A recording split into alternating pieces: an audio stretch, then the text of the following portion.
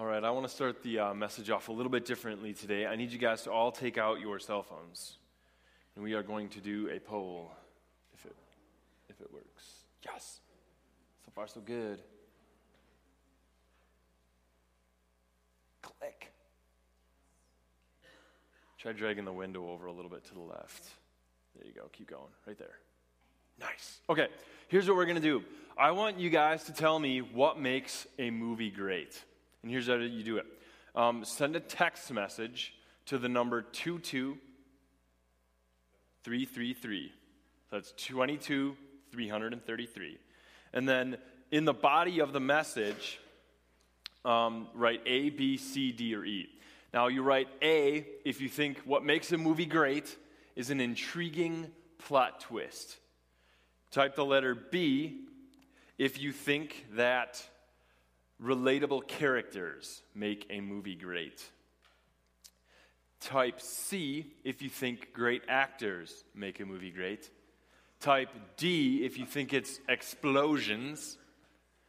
And type E if you think it's a good ending.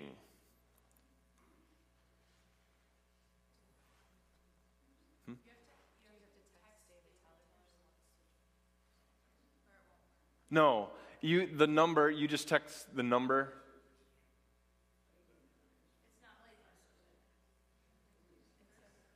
Oh, maybe you do have to do that. I probably should have.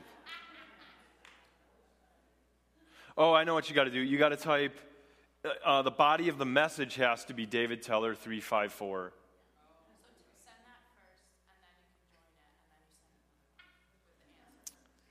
I'm so thankful I have a young student here. Let's see if that worked. Yep, boom. That worked. Sweet. So you need to text David Teller 354. Yeah, and then A, B, or C. We have one for explosions. That's good.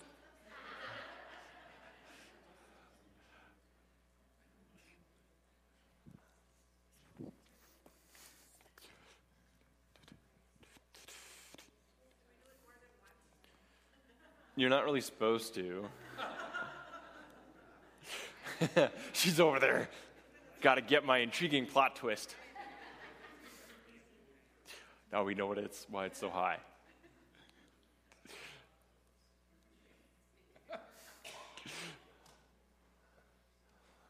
So most of you think it's an intriguing plot twist.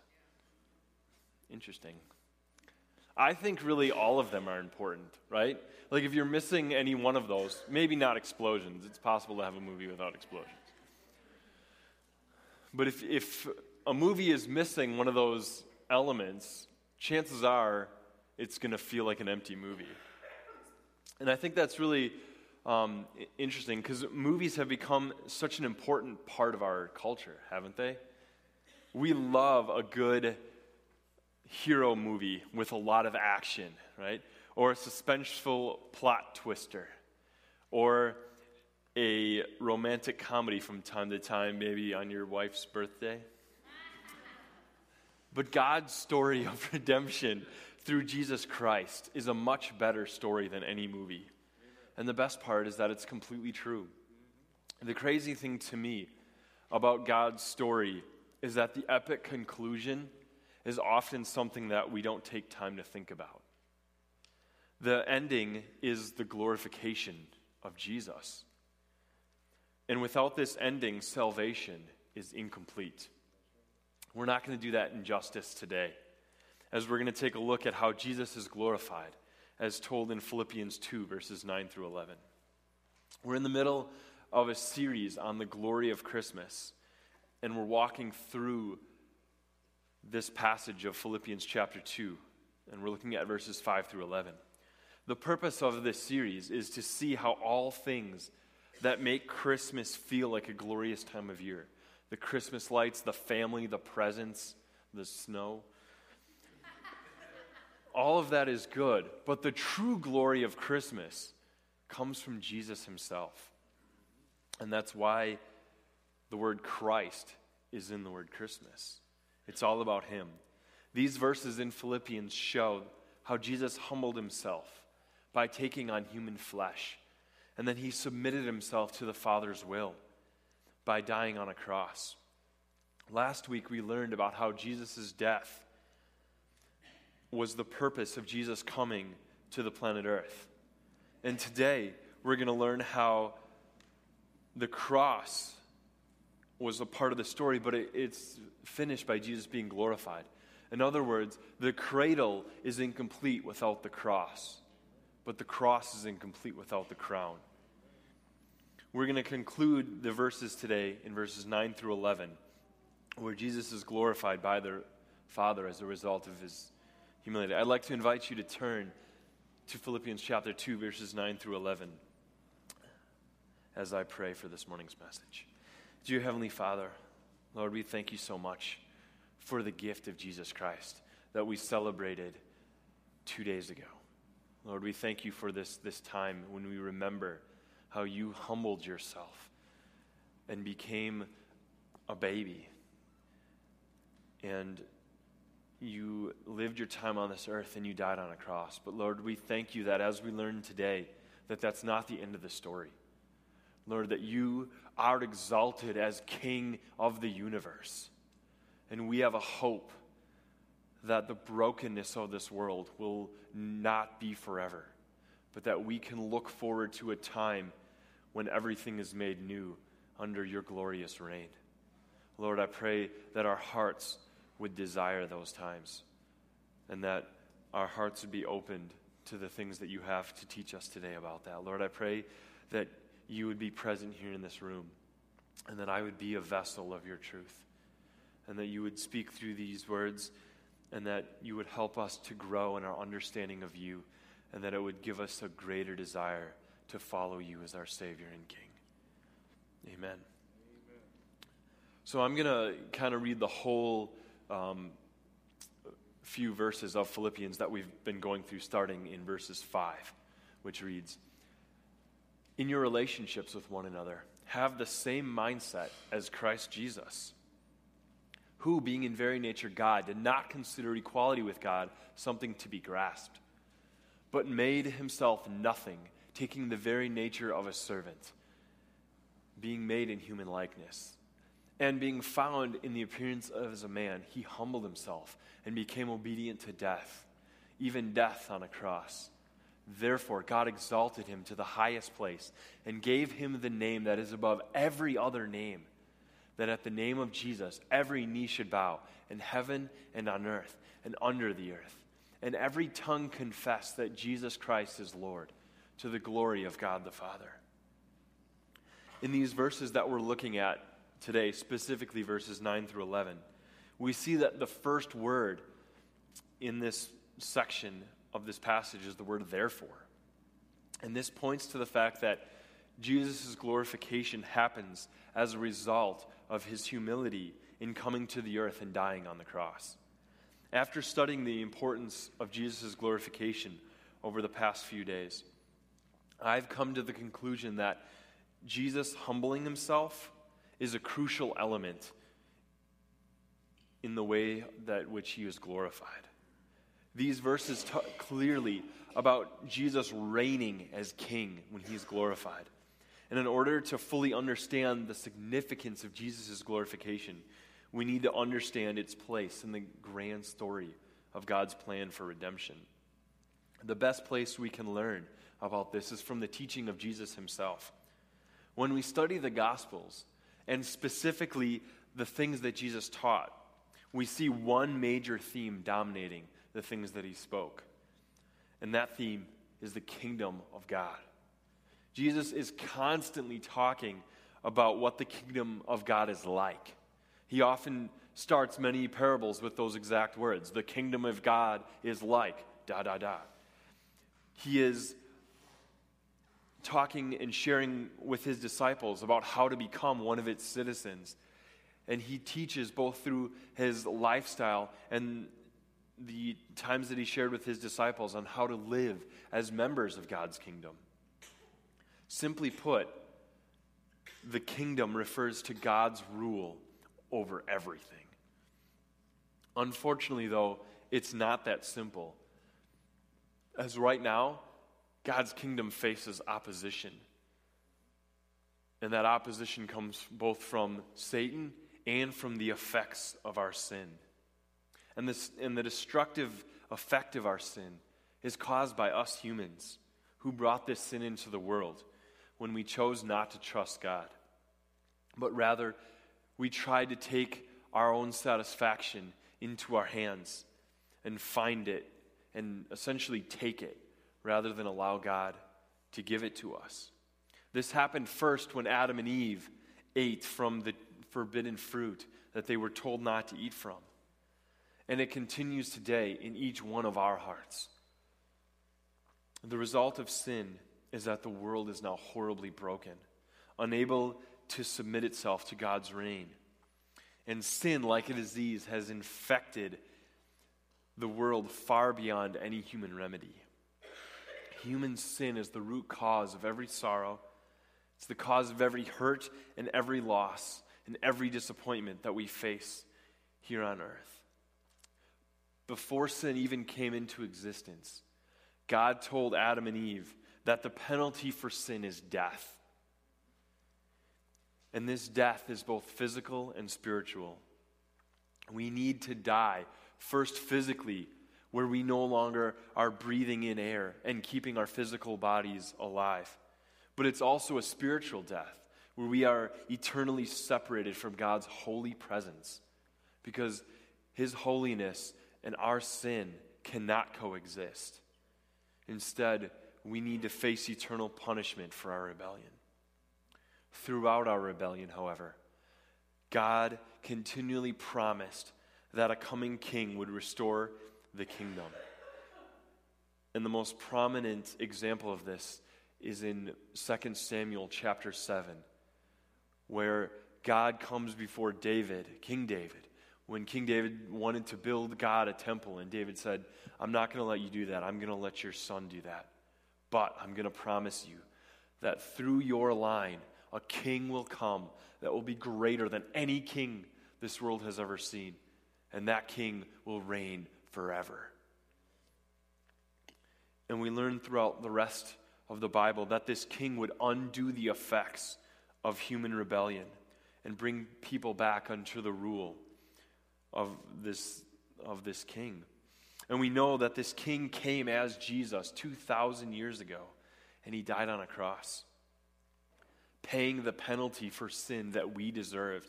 He took it upon himself, and he opened a way for a restored relationship with God. And the Bible promises that King Jesus will come back and completely establish his eternal kingdom as promised. When Jesus came to this earth, however, he did more than just die. He spent 3 years building into the lives of 12 men. He cared for them. He taught them. He prepared them. And he discipled them. These 12 men went on to start a movement called the church. And after Jesus ascended into heaven, the church is God's current vehicle for bringing kingdom values to a rebellious world. The goal of the kingdom is to orient all worship toward the Creator, Redeemer God, and King Jesus. So we see from this that the kingdom is both a destination and it's a journey. It's a destination in that it's something that's future tense. Its fullness has not yet been realized, and that it will be fully realized when Jesus returns to this earth in glory. But it's a journey in that it's already begun to take effect, and it started when Jesus died on the cross and rose again. And we have been given the amazing privilege to live in God's kingdom now and to work on our own salvation and the tension between our redemption in Jesus, but yet we still are tainted by sin. And the kingdom message, though, is that the broken world can be healed through the atoning death of God's incarnate Son, and that Jesus has started this movement, the church, so that the redeemed people from every nation and ethnicity can bring God's rescue mission to the whole world, so that God is worshipped as he should be. It is in this that we see God's will for the church, that his glory and reign no longer faces opposition by redeeming sinners through making disciples of sinners. And that is the mission that God calls us to as his church. But in order for Jesus to even start to bring about this kingdom, as we said, Jesus had to humble himself. He had to take on the very nature of a servant. He had to come in the form of a man, as we learned about over the past few weeks in this series, The Glory of Christmas. And in other words, Jesus submitted himself to the Father's will. One of the best examples that I can think of to illustrate how Jesus submitted himself to the Father's will is the idea of an actor who might be one of the greatest actors, of our generation. They get paid well, everyone knows their name, and they're at the top of their game. Yet, when they come in and do a movie, they submit themselves to the vision of the director. And they allow the director to tell them what to do and how to act in the lines that they want to say. Pretty much everything that they do comes from the director. And this allows the director and the actors to work together and create a perfect masterpiece. And even the best movie, though, created by actors here on earth can never compete with the story of God through Jesus. Under God's direction, Jesus carried out the perfect script to fix our broken world and bring wholeness to our relationship with God again. The script included Jesus humbling himself and coming to the earth in the form of a baby, living a perfect sinless life, discipling 12 men to begin a kingdom movement. And it included dying on the cross and paying the penalty for sin, rising again 3 days later. He then ascended into heaven and promised that he will return in the future in glory to establish his eternal kingdom. And the reason I went over that again is because I think every single part of that story is an essential element of the gospel. And without any one piece, we miss redemption as it was completely meant to be. Think about it. Without his life on earth, we would not have been given an example on how to live as citizens of God's kingdom. And we wouldn't have been told to make disciples so that our lives now, here on earth, can have meaning and purpose. Without Jesus' death, we would still have to pay the penalty for our own sin and would have to spend eternity separated from God. Without his resurrection, we would not have hope for eternal life, and death would have its final say on our mortal bodies. But instead, we are resurrected and given new bodies. And most relevant for today, without his glorification, we would not have a redeemed world worth coming back to life for. I'm not sure how you guys feel, but if eternal life just simply meant that we would live forever on this broken, fallen planet, I'm not sure that really would be worth it. But because Jesus is glorified, he is the perfect king who has a kingdom worth living in and will be free from the opposition of sin. Jesus' glorification and reign is the full completion of the gospel. It gives us the ability to spend eternity in a world that is cleansed of sin, that is redeemed from its brokenness, and made perfect through the power of his resurrection. Now that we've established the need for the kingdom of God in God's grand story of redemption, let's take some time and see what this kingdom will look like when Jesus returns in glory.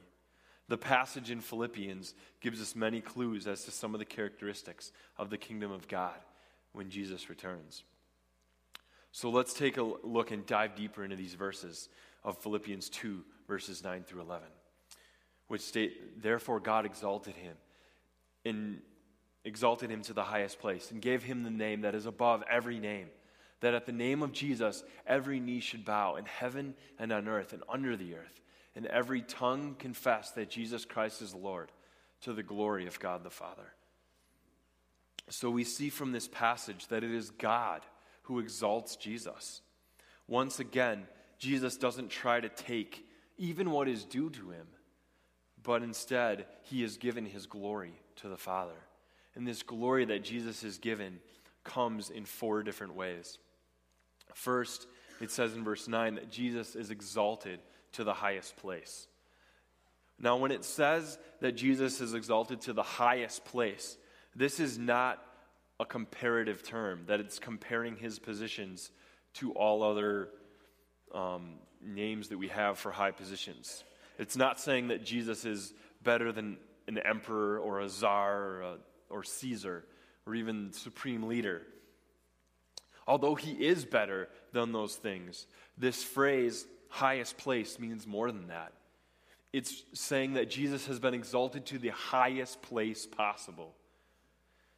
And we know from Scripture that that place is reserved for God alone. And it says that Jesus is sitting at the right hand of God, signifying equality and glory. We see from this passage that Jesus is no longer humbled. He humbled himself, taking on the flesh of man, and he veiled his glory. He covered up his glory as God. But now that he has been exalted to the highest place, his glory is no longer hidden. It is in full view of everyone. Secondly, we see that Jesus is given the highest name.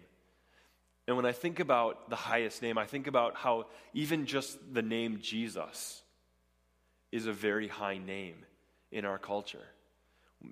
Most people that desire to honor God give the name reverence and respect. And the name is a very beautiful thing for those of us who follow Jesus. But Jesus is given an even greater name. And one of the coolest passages that talks about this high name is in Revelation chapter 19, verse 12. This verse is talking about when Jesus comes back in glory to defeat the enemies that are trying to wage war against Israel. He comes back as this glorious king. And let's see what it says about his name. I think this is really, really cool. Starting in verse 19, verse 12, it says, there you go. His eyes are like a blazing fire, and on his head are many crowns. He has a name written on him that no one knows but he himself. Once again, how do you get any better than that? Like, his name is so glorious that we can't even know it. It's known only to he himself. And that is the highest name that Jesus has been given. And I can't even give you an example because I don't even know what it is. Only he knows. Thirdly, we learn that every knee will bow. Bowing is an act of submission to authority. And there is a time that is coming when Jesus comes back to this earth to reign, that the entire world will be in submission to Jesus. Romans 8, verses 19 through 23 explains that creation has been eagerly awaiting this ruling of Jesus. It starts off in verse 19, "For the creation waits in eager expectation for the children of God to be revealed. For the creation was subjected to frustration, not by its own choice, but by the will of the one who subjected it, in hope that creation itself will be liberated from its bondage to decay and brought into the freedom of glory of the children of God." We know that the whole creation has been groaning, as in the pains of childbirth, right up into the present time. Not only so, but we ourselves, who have the first fruits of the Spirit, groan inwardly as we wait eagerly for our adoption to sonship, the redemption of our bodies. This passage is talking about how the world is still under the curse of sin. But when Jesus returns, the world will be in submission to Jesus. And all of that curse will be completely removed. And even we now, as children of God, desperately long for this time when our sin will be removed from us. And all the hurt and the pain will go away, and we will be able to live in a kingdom under the submission of Jesus, who has authority over everything. There's a really cool clip from The Lord of the Rings. You had to know that was coming. It's me, after all. Where Gandalf, who's one of the characters in that movie, comes to visit one of his friends named Theoden. But Theoden has been poisoned by the lies of Saruman, a traitor. And he is not himself. But Gandalf comes and he reveals his glory. And something really cool happens that I think is a great illustration of the change that the world will face when Jesus comes again. Take a look. My lord, Gandalf the Grey is coming.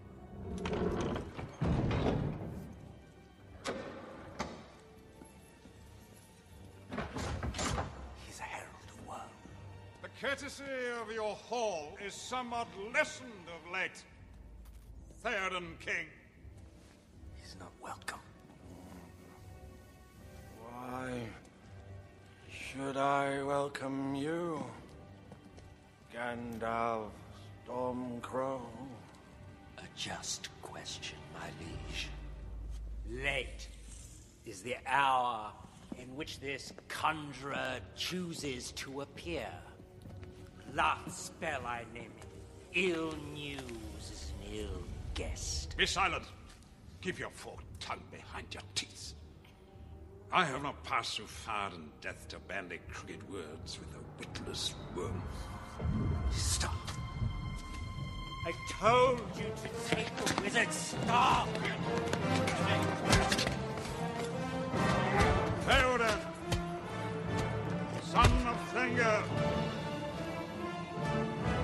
Too long have you sat in the shadows. I would stay still if I were you. Hearken to me.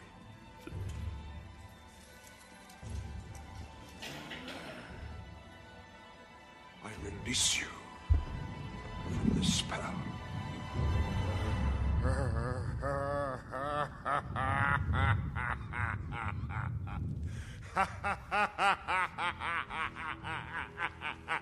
You have no power here, Gandalf the Grey.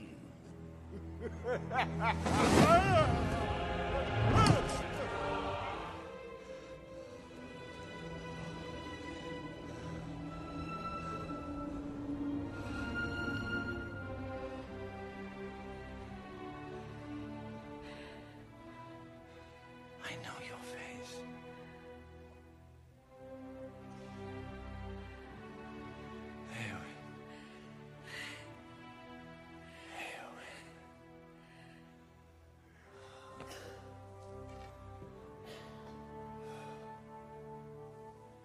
Gandalf. Breathe the free air again, my friend. So I added a little bit out of that because I felt like some of the scenes in there were a little bit scary for younger children. But I feel like that clip just really illustrates just the change that Jesus will bring when he returns. You can kind of see like Theoden that just he looked old and he was all like crusted over. And when Gandalf revealed himself and as this glorious wizard, really, Theoden was made new. And I love that quote at the end that Gandalf says. He says, "Breathe the free air again, my friend." And that is the picture that we look forward to when Jesus returns and reveals his glory to the world. Finally, we see that every tongue will confess. In verses 10 and 11, which state, every knee will bow and every tongue will confess. Those words closely mirror Isaiah chapter 45, verse 23, where the Lord God himself says, "By myself I have sworn, my mouth has uttered in all integrity, that a word will not be revoked. Before me every knee will bow and every tongue will swear." These words are spoken of Yahweh in Isaiah, are spoken also, like they closely mirror the words that Paul is speaking about Christ in Philippians when he writes, "Every knee will bow and every tongue will confess." The interesting thing about this passage is that Isaiah 45, verses 14 through 25, is a fiercely monotheistic text, meaning it argues over and over and over that there is one God, and God is one. And that this bowing and the tongue confessing is only reserved for God. We see that in verse 14 of Isaiah 45 when it says, "Surely God is with you.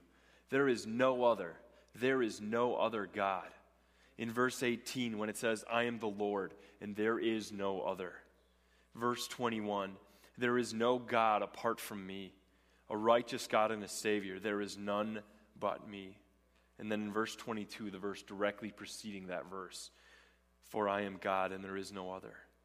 In drawing a parallel to these verses, Paul, in writing Philippians, is intentionally drawing on the singular God concept found in Isaiah 45 to show that Jesus and God are one.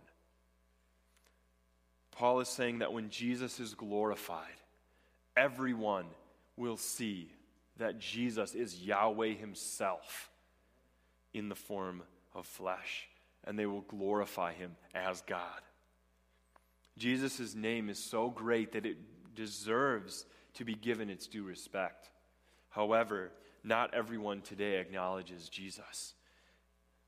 And when he returns in glory, that will no longer be the case. Think about some of the well-known people in the world who have publicly denounced Jesus. Friedrich Nietzsche, Charles Darwin, Mohammed, Adolf Hitler, Richard Dawkins, just to name a few.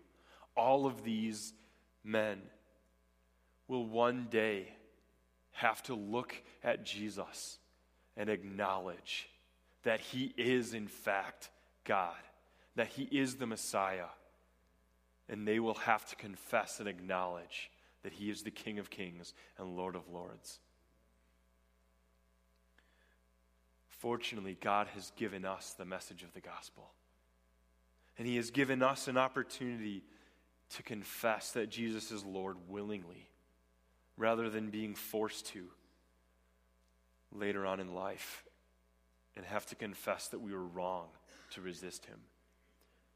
My hope is that each and every one of us will choose to submit to his glory, that we will see the significance of the man Jesus Christ, who came 2,000 years ago in the form of a baby. But it didn't end there. He lived a perfect life. He died on a cross. He rose again to give us new life. And he is coming again in glory to rule. And that is the hope that we have as we struggle along in this broken world, enduring the pain and the struggles of everyday life. That one day that will come to an end, and we will see our Savior lifted up, and we will experience the glory of our King in his true nature. Let's pray. Dear Heavenly Father, Lord, you're awesome. You are the only one who is worthy of the highest place and of the highest name. Lord, we know that one day you will return in glory and reign forever in a perfect world. Lord, we know that every tongue will confess that you are Lord, and every knee will bow down. Lord, I pray that we would learn how to do that now, and that our lives would be a sign of submission to the King who loved us enough to die for us. Lord, I pray that you would help us to follow you, and that we would carry out your mission of making disciples who make disciples, and that we would be able to experience your glory forever. Amen. Please stand and join us.